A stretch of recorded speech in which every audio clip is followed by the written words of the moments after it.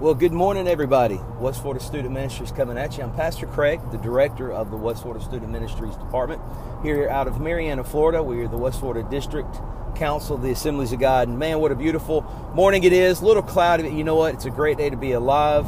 It's Sunday morning, and I'm on the road traveling to go preach this morning, and so honored to be able to do that.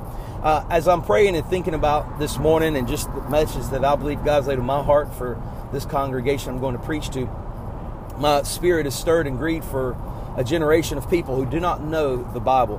I grew up in church all my life. I was there every time the doors were open. I know the old church joke, the only drug problem I ever had was being drugged to church when the doors were open. And that's the truth for my life. And you know, I'm so thankful for a mom and dad who passed that legacy on to me. And my kids have the same drug problem, as a matter of fact. But listen, we are in a generation that is known as the most biblically illiterate generation that we've ever seen in history.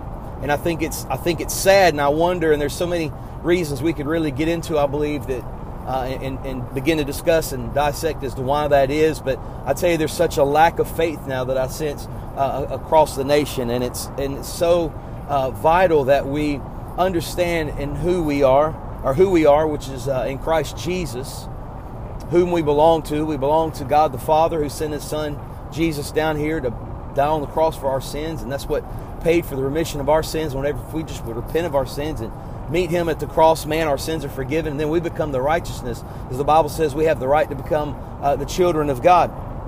And there's such a lack of faith, and I believe there's a lack of faith, and I believe there's a lack of distrust in God's Word. And so we don't know God's Word because I believe there's a lack of distrust in God's Word. And I think that we've probably, and I say we as the church, and specifically in student ministries, have probably done a poor job in teaching the fact that God's Word is inerrant. We focus so much on hot topics. Kids struggle with depression. They struggle with suicidal thoughts. They struggle with lust of the flesh, lust of the eyes, and the pride of life. All of those things absolutely need to be dealt with, and they're all addressed in God's Word. But I think they need to understand that the reason we preach out of this Bible is we believe it is the inerrant Word of God. That we believe this Bible, though it's not necessarily a history book, it is filled with historical facts, that there are secular historical writings that corroborate with what we see in the Bible, and we see a Bible that touch on actual events that historical facts have proven to be true. And so we see this corroboration that happens. We see the gospel writers who were willing to give their testimony. And I know there's argument that says, yeah, but listen, they all give conflicting reports. I don't believe they're conflicting reports. If you were to talk to any police detective and they want to know, you know, if they're trying to investigate a crime, they're going to say, okay, were there any eyewitnesses? And now you can put together a list of 3 or 4. Listen, I was in the fire and EMS service for 7.5 years, had the wonderful privilege of being a fire medic, EMS training officer, SWAT medic, and I've been on many different scenes, many different incidents of fire, accidents, and things like that. Accidents were something we went to fairly regular on an ambulance, and if you were to ask people what happened, people who were in the car gave one report, people who were outside of the car gave another report, people who were in the restaurant gave a different report. They all watched the same accident happen, but they all watched it from a different position, and that position changed their perspective on what happened. And what we have to do is then take the details of each story and put it together. And they sound different, but they're all eyewitnesses to the same story. And that's what we see happen in the Gospels. It's not that they're conflicting. There's some different details and things in there, sure, but none of those details are fatal to the message of Jesus Christ and the work of salvation that we can find from Genesis to Revelation. We've got to know that. We've got to understand that. We've got to understand that this is the inerrant Word of God. That those gospel writers, they weren't just telling made-up stories. They believed their faith to the point of death. See, I love the passage in Revelation says that we are more than overcomers, right? By the word of our testimony, right? By the blood of the Lamb, that blood that was shed on the cross for us, right? But listen, it doesn't just stop there. It says, and they love not their lives even unto death. These gospel writers were willing to die for their faith. They didn't die for a myth. They didn't die for a joke. They didn't a practical joke on the world. They died because they know what they saw. They know what they experienced. They knew Jesus personally.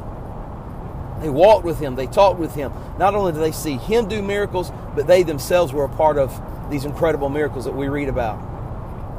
And so we've got to get back to a place of teaching the biblical inerrancy.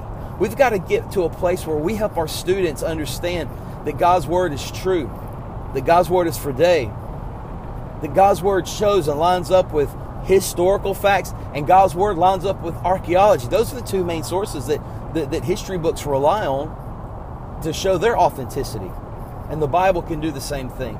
If we, the leaders, if we, the pastors, would just start to do our homework and begin to get back to teaching the inerrancy of God's Word, why we teach from God's Word, why we believe it is the book of life, why we believe that it is the standard by which we are called to live.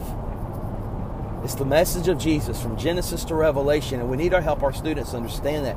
We've got to get to this place, and we can't do that if we don't believe it ourselves. So you've got to first ask yourself, do I believe everything that I read in this Bible? Do I proclaim that this is God's Word and it's an infallible Word? And do I live by that? And do I preach under that kind of authority, trusting that what I'm reading from God's Word is true? You've got to ask yourself that. And you've got to know that, because if you're uncertain about that, then you'll never be able to preach this book with the authority that God wants you to preach it with. So do your homework. I challenge you to download an app. I love this app. I use it quite regular. It's called crossexamined.org is the website. You can download the app. Frank Turek is an apologist who travels from university to university, constantly doing talks. He's got an incredible book and resources out called I Don't Have Enough Faith to Be an Atheist. It's some of the best, most practical teaching on apologetics I've ever seen and listened to, and I challenge you to do the same thing. So leaders, I want you to do your homework. I want you to download this app, get it on your phone, look through it, learn how to use it, because it's got all kind of quick answers to hot button issues, how to defend your faith in certain topics, how to answer certain questions that atheists are asking, and then teach your students how to download this app so that they too can use it. They too can listen to the podcasts that are featured on it all the time. They too can see the wealth of information and resources here that's all taught in such a way that will help them understand why they believe what they believe in. So I challenge you, get into God's Word, know God's Word, believe God's Word, because His promises are true for you today as well. And let faith arise with you. How do we build our faith? Faith cometh by hearing, and hearing by the Word of God. I hope you have a great day. Thanks for taking a few minutes to join me in this little drive down the road as I'm just kind of processing through my thoughts this morning. I pray you have an amazing time. Get into the Word, know God's Word, and let the Holy Spirit reveal His truth to you. Amen. See you later.